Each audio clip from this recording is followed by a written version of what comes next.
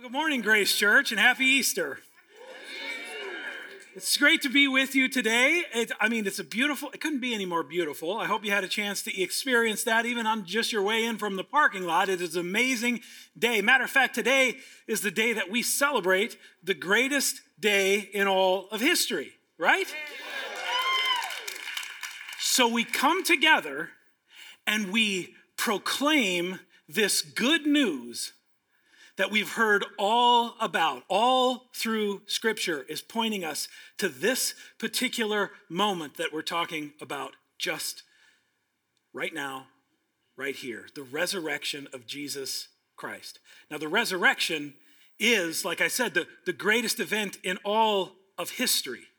And so we come together not just to say the words, but to proclaim them as the truth of what we not only have heard, but what we believe and what we have experienced, that Jesus was crucified for our sins. He was dead and he was buried and he rose again on the third day, just like he said he would. And because of that, we have the freedom that is only made possible by what he has done for us. My name is Bob Bryce. For those of you I haven't had a chance to meet yet, I'm one of the pastors here. And so if this is your first time here, a special welcome. Maybe you're here because you just couldn't wait to get to church. Maybe you were somewhat dragged here against your will. Either way, we don't believe that it is by accident that you are here, but it is by the power of God's Holy Spirit who continues to call his body together, his church together, all surrounded by this promise of the resurrection of Jesus. If there is no resurrection of the dead, then not even Christ has been raised. And if Christ has not been raised, our preaching is useless, and so is your faith. That's Paul in 1 Corinthians. If there is no resurrection, then your faith is useless. Have a good one, everybody. Okay, so the resurrection of Jesus. We call that good news. We call that good news. But do we also believe that it's true news? Is it true news? Because for 2,000 years now, Christians have continued to make this completely ridiculous claim that a dead man rose again from the dead and came to set us free from whatever it is that is burdening us.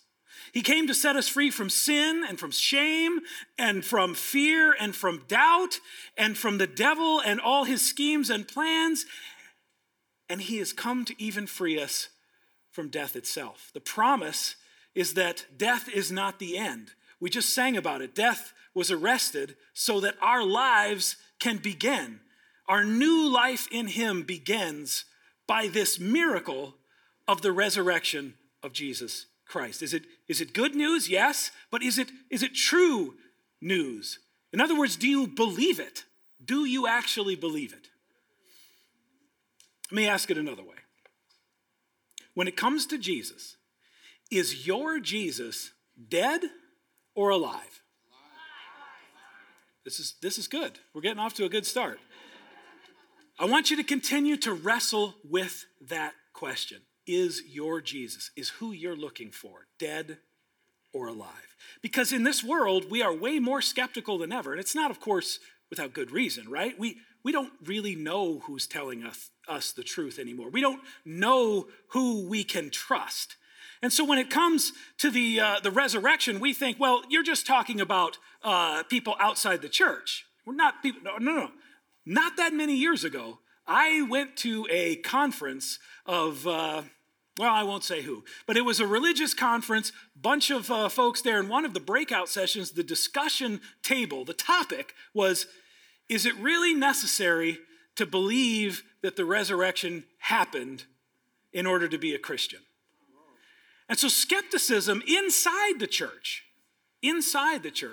well, we might think that this is new. We might think this is all postmodern. No, this wrestling that everybody does with the resurrection, just the idea of resurrection, Well, it's been a topic of discussion for a lot longer than you and I have been on this earth. Matter of fact, the Jewish people themselves had different ideas of what resurrection was, how it would be, how it would happen, and even whether or not there would be a resurrection. There were different groups of people. The Pharisees, they believed in a resurrection, but they believed that that resurrection was at the end of all time and that everybody would be raised simultaneously at the same time. That's the kind of resurrection understanding they had. But then you have the Sadducees, who didn't believe in the resurrection at all.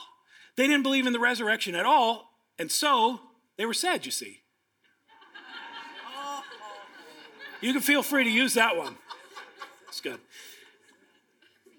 So there wasn't even agreement amongst the Jewish people as to what should we think about this resurrection. But even the ones that did believe that there would be a resurrection, nobody believed that it would happen some point in the middle of history with one particular person that sort of kicks it all off. That was never on anybody's radar. Nowhere did people think it was Mr. Resurrection, party of one, Mr. Resurrection, party of one. Nobody thought that was going to happen. Nobody thought that was possible. That didn't meet anyone's expectations. And yet, as is the case with Jesus, he doesn't meet our expectations. And so just like this, he defied our expectations. Once again, he was not only raised from the dead for real, but then he started appearing to other people. In his resurrected body, he started hanging out with people from before. It's not just like one person made this up or two people or a group of people made this up and they cooked this up all together and this was just a wonderful scheme and it was a legend and it was a fairy tale and it just grew over time and then we started to think, well, Jesus is alive even though he wasn't really. No, that's not what happened. We have again and again and again in Scripture, we see that the resurrection is something that was witnessed by people. Jesus comes to these people and everything changes just based on that encounter. Paul, the apostle, goes through this list in 1 Corinthians chapter 15. I read a little bit out of just a minute ago. But before that, before what I read, he talks about how the resurrected Christ appeared to all these people. He goes through this big list of people. Talks about he appeared to Simon and then the disciples and then 500 people at the same time. But one of the people in that list that he mentions, I think is really interesting. James. James, who is Jesus' brother. Okay? James, he appeared to James. Now, James was not an original disciple of Jesus. Now, I don't know about you. Maybe you have a brother. I know that, I have two boys, they're brothers. And if one of them suddenly started claiming to be the Son of God, the other one would be like, you're going to want to check into that. I've been with this. I don't know about any of this, but you're going to have to verify that. And so for James to be in this list, he was skeptical all along. He thought his brother, there's no way. He's insane. He's lost it. And then when the resurrected Jesus shows up to his brother James, guess what? James is all in. He's all in. If your brother comes back from the dead, right? So James is the last person that you would think would actually believe in this miracle of the resurrection. And yet, there he is because Jesus appeared to him, was with him. And so it changed everything. No matter why you're coming here today, no matter what you think about the resurrection, you're here for a reason. Maybe you're here because, you believe that the resurrection is good news. Yes, it's also true news. You believe that this is a real event. It really happened, and that's awesome. That's what I believe too. But then you might be, and we're not going to take a show of hands, but maybe you're here today and you're wondering, I don't know about all that. Maybe it's true, but it's sort of true like figuratively. Maybe it's not literally true. It's kind of something that's been evolved and sort of shaped over time. But that's really not how this works. If you look at the evidence we have and what we know about the people who ran around proclaiming this good news, a great majority of these people were beaten, tortured, suffered, and died for that faith, for that claim, for that proclamation. They took it, James, talk about all in. He was all in all the way to his own execution. He believed that much. And so this idea that the resurrection is just a fairy tale, well, even basic history doesn't support that. Because if you're running around making claims that aren't true, well, guess what? You could get a stop put to that right away. Maybe not today in our environment. You can apparently lie and tell it and spread it and do whatever you want. But in those particular times, there wasn't Facebook, there wasn't social media, there was no internet, there wasn't anything like that. So if you walk around making crazy claims, somebody will find a way to put a stop to that. And yet here we are 2,000 years later talking about this experience that these people witnessed and that each of us can have. Maybe not in exactly the same way, but be assured that Jesus is very much alive and he still comes to meet you and me. And he's doing that right now in this place as we're together. Maybe you hear the idea of a resurrection and you think, well, this just, in whatever form you're talking about it, it just sounds preposterous. And so I hope no matter why you're here, no matter how you got here, and no matter what you believe, that you understand that you're here for a purpose. You're here for a reason. The Holy Spirit is calling out to you today. And so let's just take a moment now together and pray for the Lord to do what only he can do right now. Heavenly Father, we come to you with great expectation. We come to you on this Easter morning with great expectation. We're eagerly looking and waiting to see what you will do. Lord, we ask you to move in mighty ways in this place. That we don't just hear information, that we don't think it's just about reformation, but that we experience transformation, the kind of transforming truth and love that only comes through your grace and mercy. Not because we deserve it, but because of your goodness and your faithfulness. Lord, we thank you that the miracle of the resurrection sealed the promise of who you said you are all along. And Lord, now we lean into you and ask you to touch our hearts, change our lives, bring us out of the death and the darkness of sin and into the light of new life with you, with Jesus, in whose name we pray. Amen. All right, so all four Gospels, we talked about this last week. All four Gospels tell this whole account of Jesus' ministry, and then it's kind of like over 3 years, and then it stretches out over this last week of Jesus' earthly life. All four of the Gospels tell about this resurrection miracle, and they all tell it in a lot of similar ways. There's a lot of the commonalities between all four of these, but there's also, each writer chose to emphasize slightly different details about it. And so you really kind of have to look at all four of these resurrection accounts to get a more full picture. But we're going to primarily focus today, since we're going through the book of John together, we're going to look at John chapter 20, and specifically at verses 1 to 18. John 20, verses 1 to 18. So if you brought your Bible, you can get that out and follow along. Also, the scripture will be on the screens, so you can check that out as well. But I just want to start by reading this account from John chapter 20, and then we'll dive in. Early on the first day of the week, while it was still dark, Mary Magdalene went to the tomb and saw that the stone had been removed from the entrance. So she came running to Simon Peter and the other disciple, the one that Jesus loved, and said, "They have taken the Lord out of his tomb, and we don't know where they have put him." So Peter and the other disciple started for the tomb. Both were running, but the other disciple outran Peter and reached the tomb first. He bent over and looked in at the strips of linen lying there, but did not go in.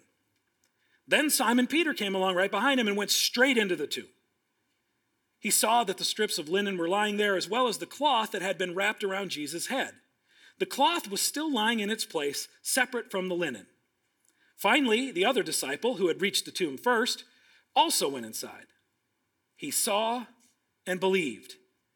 They still did not understand from the scripture that Jesus had to rise from the dead. Then the disciples went back to where they were staying. Now Mary stood outside the tomb crying, As she wept, she bent over to look into the tomb and saw two angels in white seated where Jesus' body had been, one at the head and the other at the foot. They asked her, "Woman, why are you crying?" "They have taken my Lord away," she said, "and I don't know where they've put him." At this, she turned around and saw Jesus standing there, but she did not realize it was Jesus. He asked her, "Woman, why are you crying? Who is it you're looking for?" Thinking he was the gardener, she said, "Sir, if you have carried him away, tell me where you've put him and I will get him." Jesus said to her, "Mary."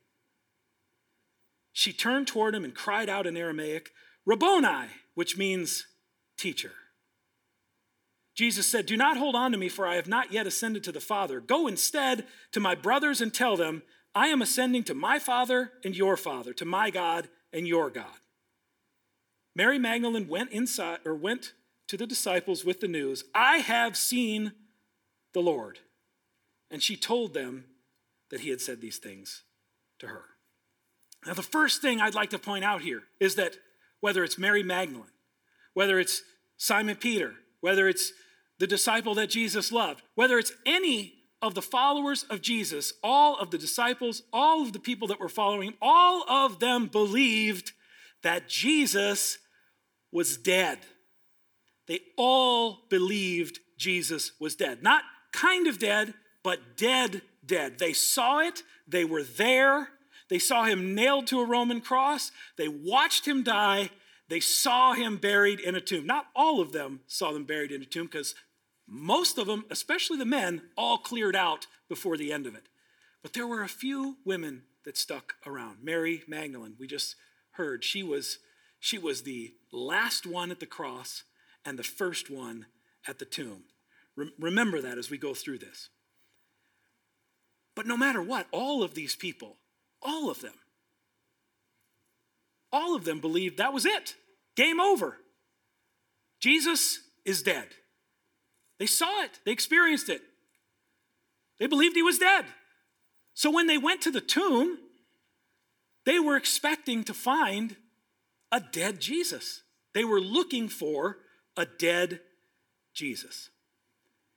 And they just imagined, what could have possibly gone wrong to have us in this position, right? Because this is not the way they believed things were supposed to work out. So from their perspective, there was a catastrophic mistake in all this. The leader of the guy that they left everything to go and follow, who they thought was the savior of the world, is dead and buried, and they're expecting to find his body in that tomb.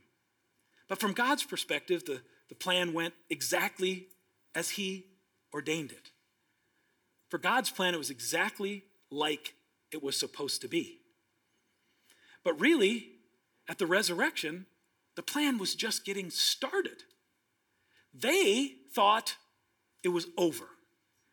And really, the miracle of the resurrection is that it was just actually beginning. So when they showed up, Mary showed up on the dark side of the dawn.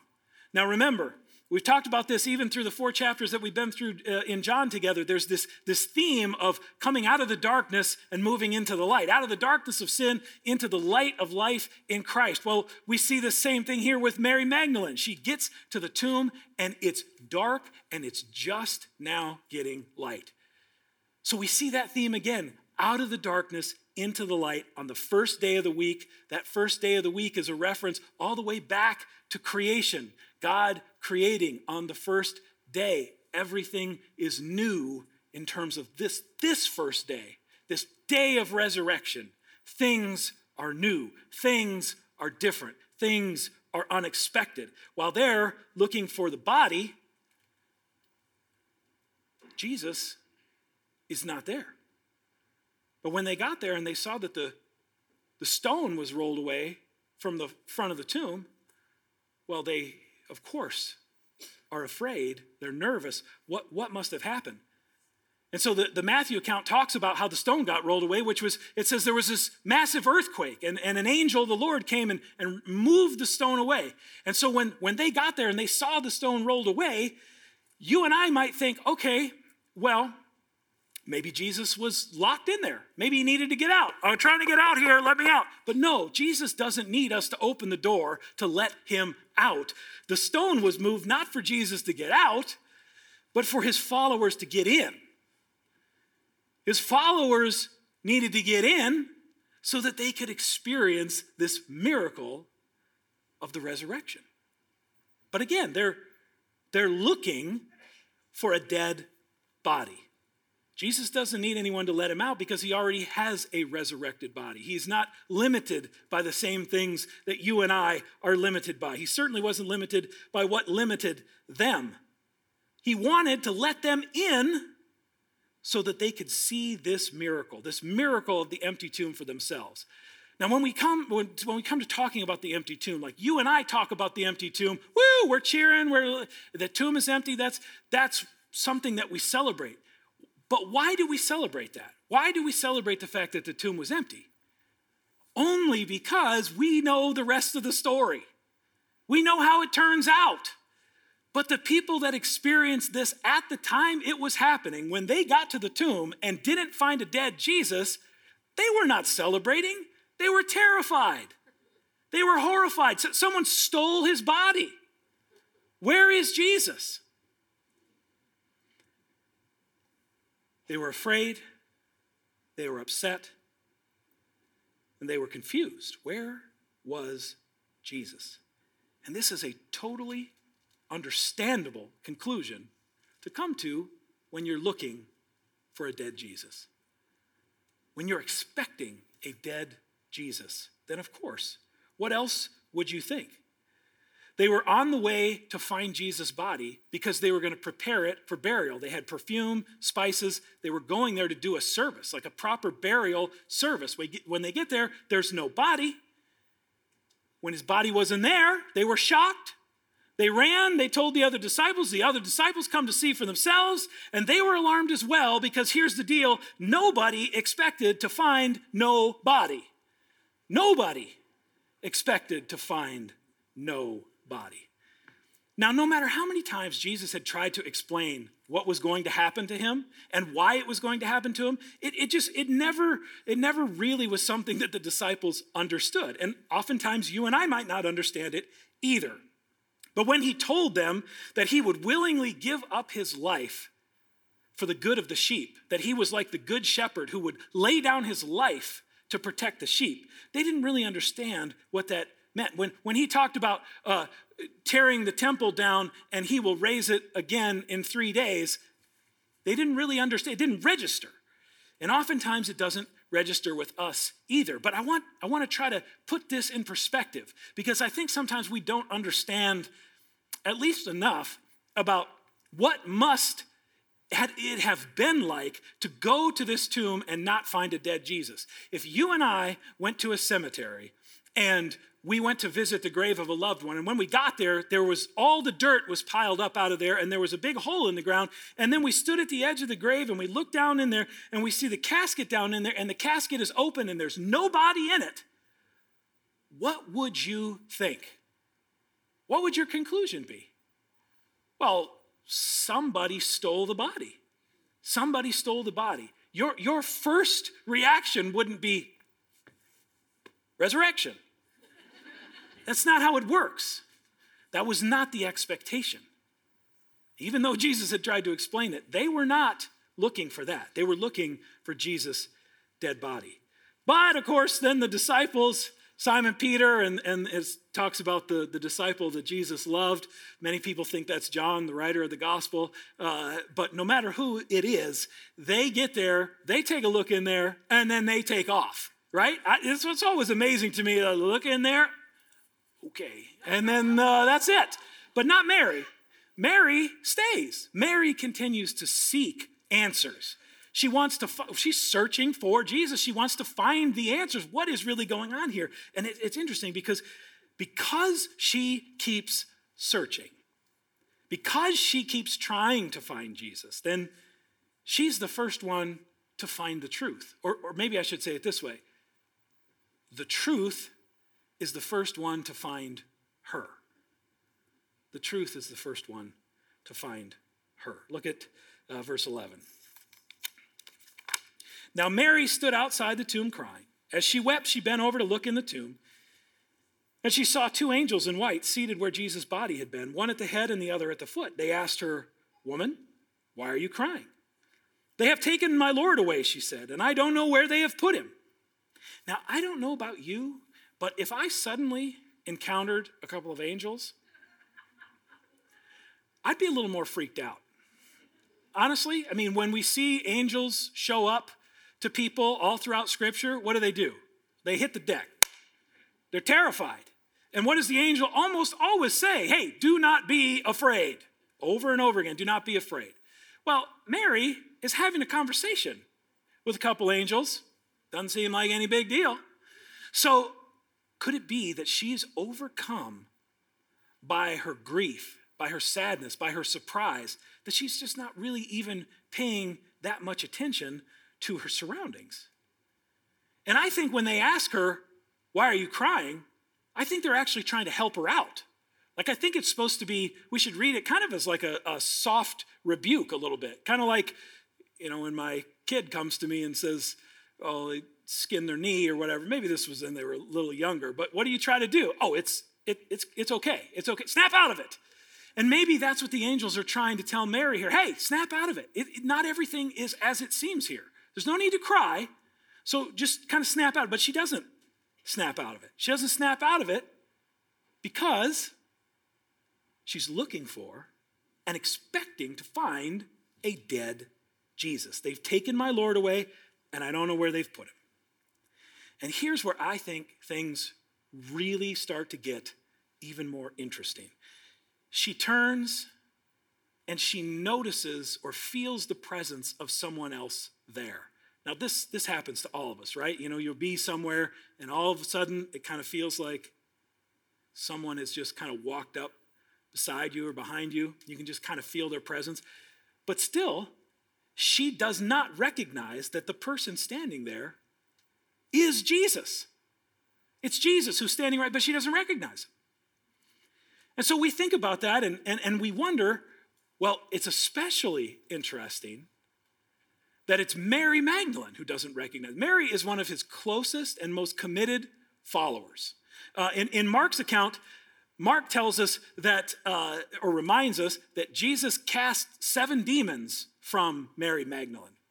And matter of fact, earlier in the book of Mark talks about how when Jesus did this, then Mary, at that moment, started following Jesus, traveled with him, was a big supporter, which means she probably was independently wealthy for one reason or another. She was able to support the ministry. She was a big part of this ministry. And I suppose with all that, I need to just take a moment and say, Jesus and Mary Magdalene were not married. I know you guys probably have read the Dan Brown novels. I've had people that have come to me with the Dan Brown novel and want to talk to me about it as if it's a biography. But Jesus and Mary Magdalene are not married. We have no reason to believe that there was anything nefarious or bad about Mary other than she was burdened by having demon possession of 7 demons. We don't know why, we don't know how, but the church has not done Mary any favors. They've concluded, well, she must have been a prostitute, she must have been up to no good, she was an adulteress. What we've done as the church is we sort of merged all these stories together of these unnamed women, and we've said, oh, well, it must be Mary Magdalene, but there is no evidence that that is actually true. We just have this key supporter of Jesus' ministry who's right there and doesn't recognize Jesus, who she's been with all this time. She doesn't recognize him. Of all the people for Jesus to meet, why doesn't she recognize him? Well, Jesus, as usual, always has a way to get right to the heart of the matter. So he can see that she's not recognizing him. And so he starts doing what he usually does, asking questions. Verse 15, he asked her, "Woman, why are you crying?" Now here's the key question I want us to focus on. Who is it you are looking for? Who is it that you're looking for? Now here it is, folks. Look at Mary's response in the second part of that verse. Thinking he was the gardener, she said, Sir, if you have carried him away, tell me where you've put him, and I will get him. See, she is looking for a dead Jesus. And because she's looking for a dead Jesus, she doesn't realize or recognize that a very much alive Jesus is standing right next to her. And so today, when we think about this for us, it's also good news, not just for Mary, it's good news for us because Jesus is alive. Then by the power of the Holy Spirit, he stands right here in this place with you and I and asks us the same question. Who are you looking for? Is your Jesus dead or alive? Is your Jesus dead or alive? Because if you're looking for a dead Jesus, then it's just like we've already said. Just like Paul said, our preaching is useless and so is your faith. But if your Jesus is alive, then everything is different. Everything changes. If Jesus is alive, then the empty tomb is not a crime scene. It's not a grave robbery. It's where God's glory is seen. It's not a crime scene. It's where God's glory is seen. This is where the miracle is starting to be understood. Why? Not because the tomb is empty, but because Jesus shows up. Jesus shows up to Mary. The resurrection itself is what seals the promise and proves the faithfulness of God without any doubt. So who are you looking for? Now in verse 16, I think we find some of the most comforting, I know it's just a little short blip on the radar here, but I think these little words here are some of the most comforting in all of Scripture. Look at verse 16. Jesus said to her, Mary.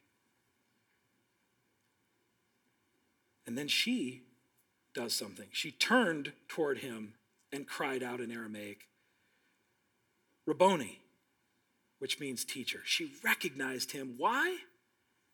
Because he calls her by her name. He calls her by her name, Mary. Everything changes. This is really quite something. It's really quite something because the God of the universe, the God who created all that exists, created you, me, and everything, this God knows us by name. He came to Mary and called her by name. And then notice, what does she do? Well, when she hears him calling her name, she turns toward him. She turns toward him. And so if you're here today and you're feeling like somebody's calling my name, it is Jesus. Jesus is calling your name. He's calling you right here, right now. I don't care if you've been a believer for your whole life or for as long as you can remember, or you've never heard of Jesus and this is the first time. He calls out to all of us. He calls out to all of us and he says, turn to me. Follow me. I will give you new life. Why? Well, because he's alive. When we're looking for a Jesus that's alive, well, that's where we actually find hope. We find hope and we have hope because Jesus is hope. So do you hear him calling your name today? And will you turn and follow him? Will you turn toward him? Because he is calling you right here and right now. Is your Jesus dead or alive? Is your Jesus dead or alive? I don't know what you're facing in your life right now, and I don't need to know all the specifics. But I can tell you this. Jesus knows, and Jesus cares. He has not left you to deal with this on your own. Whatever you're facing, whatever struggles you've had, whether it's sadness or sickness or pain or death, we've all had quite a year, haven't we? In one way or another. It's a year full of despair.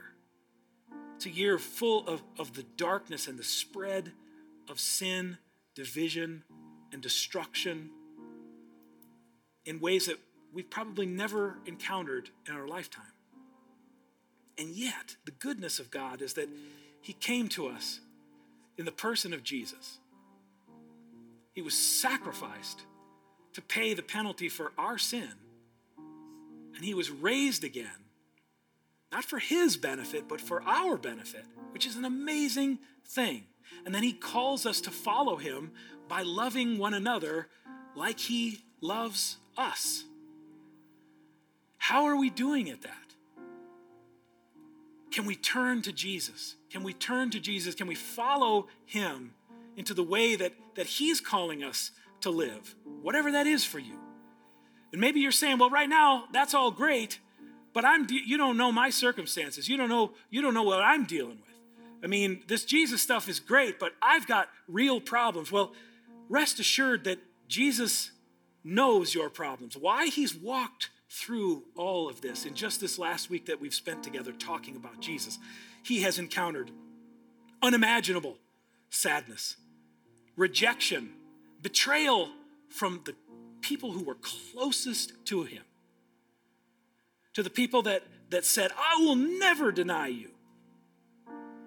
He experienced pain on a level we can't possibly comprehend. He was tortured, he was beaten, he was crucified, he suffered, and he died. So he knows. He knows. So whatever you're going through, Jesus knows about it because he's lived it himself. Turn to him because he didn't stay dead. Turns out he wasn't a very good dead guy. So he came back to restore all that had been lost. And he's in the process of doing that right now. This resurrection is actually not something that happens just at the end of time, far off in the future, or only something that happens after we die. It happens now. It happens right now when we open our eyes and see that it's Jesus standing right next to us. How many times is Jesus standing right next to us in one way or another? Maybe it's through another person. Jesus is right there and we don't recognize him. Jesus is standing right with us. Will we turn to him? Will we recognize him? Will we follow him? Or will we continue to just sort of follow our own ways instead? No matter what you're facing, our stories, all of our stories get swallowed up into the grace of God that is his story. It's his story. It's the story of Jesus Christ.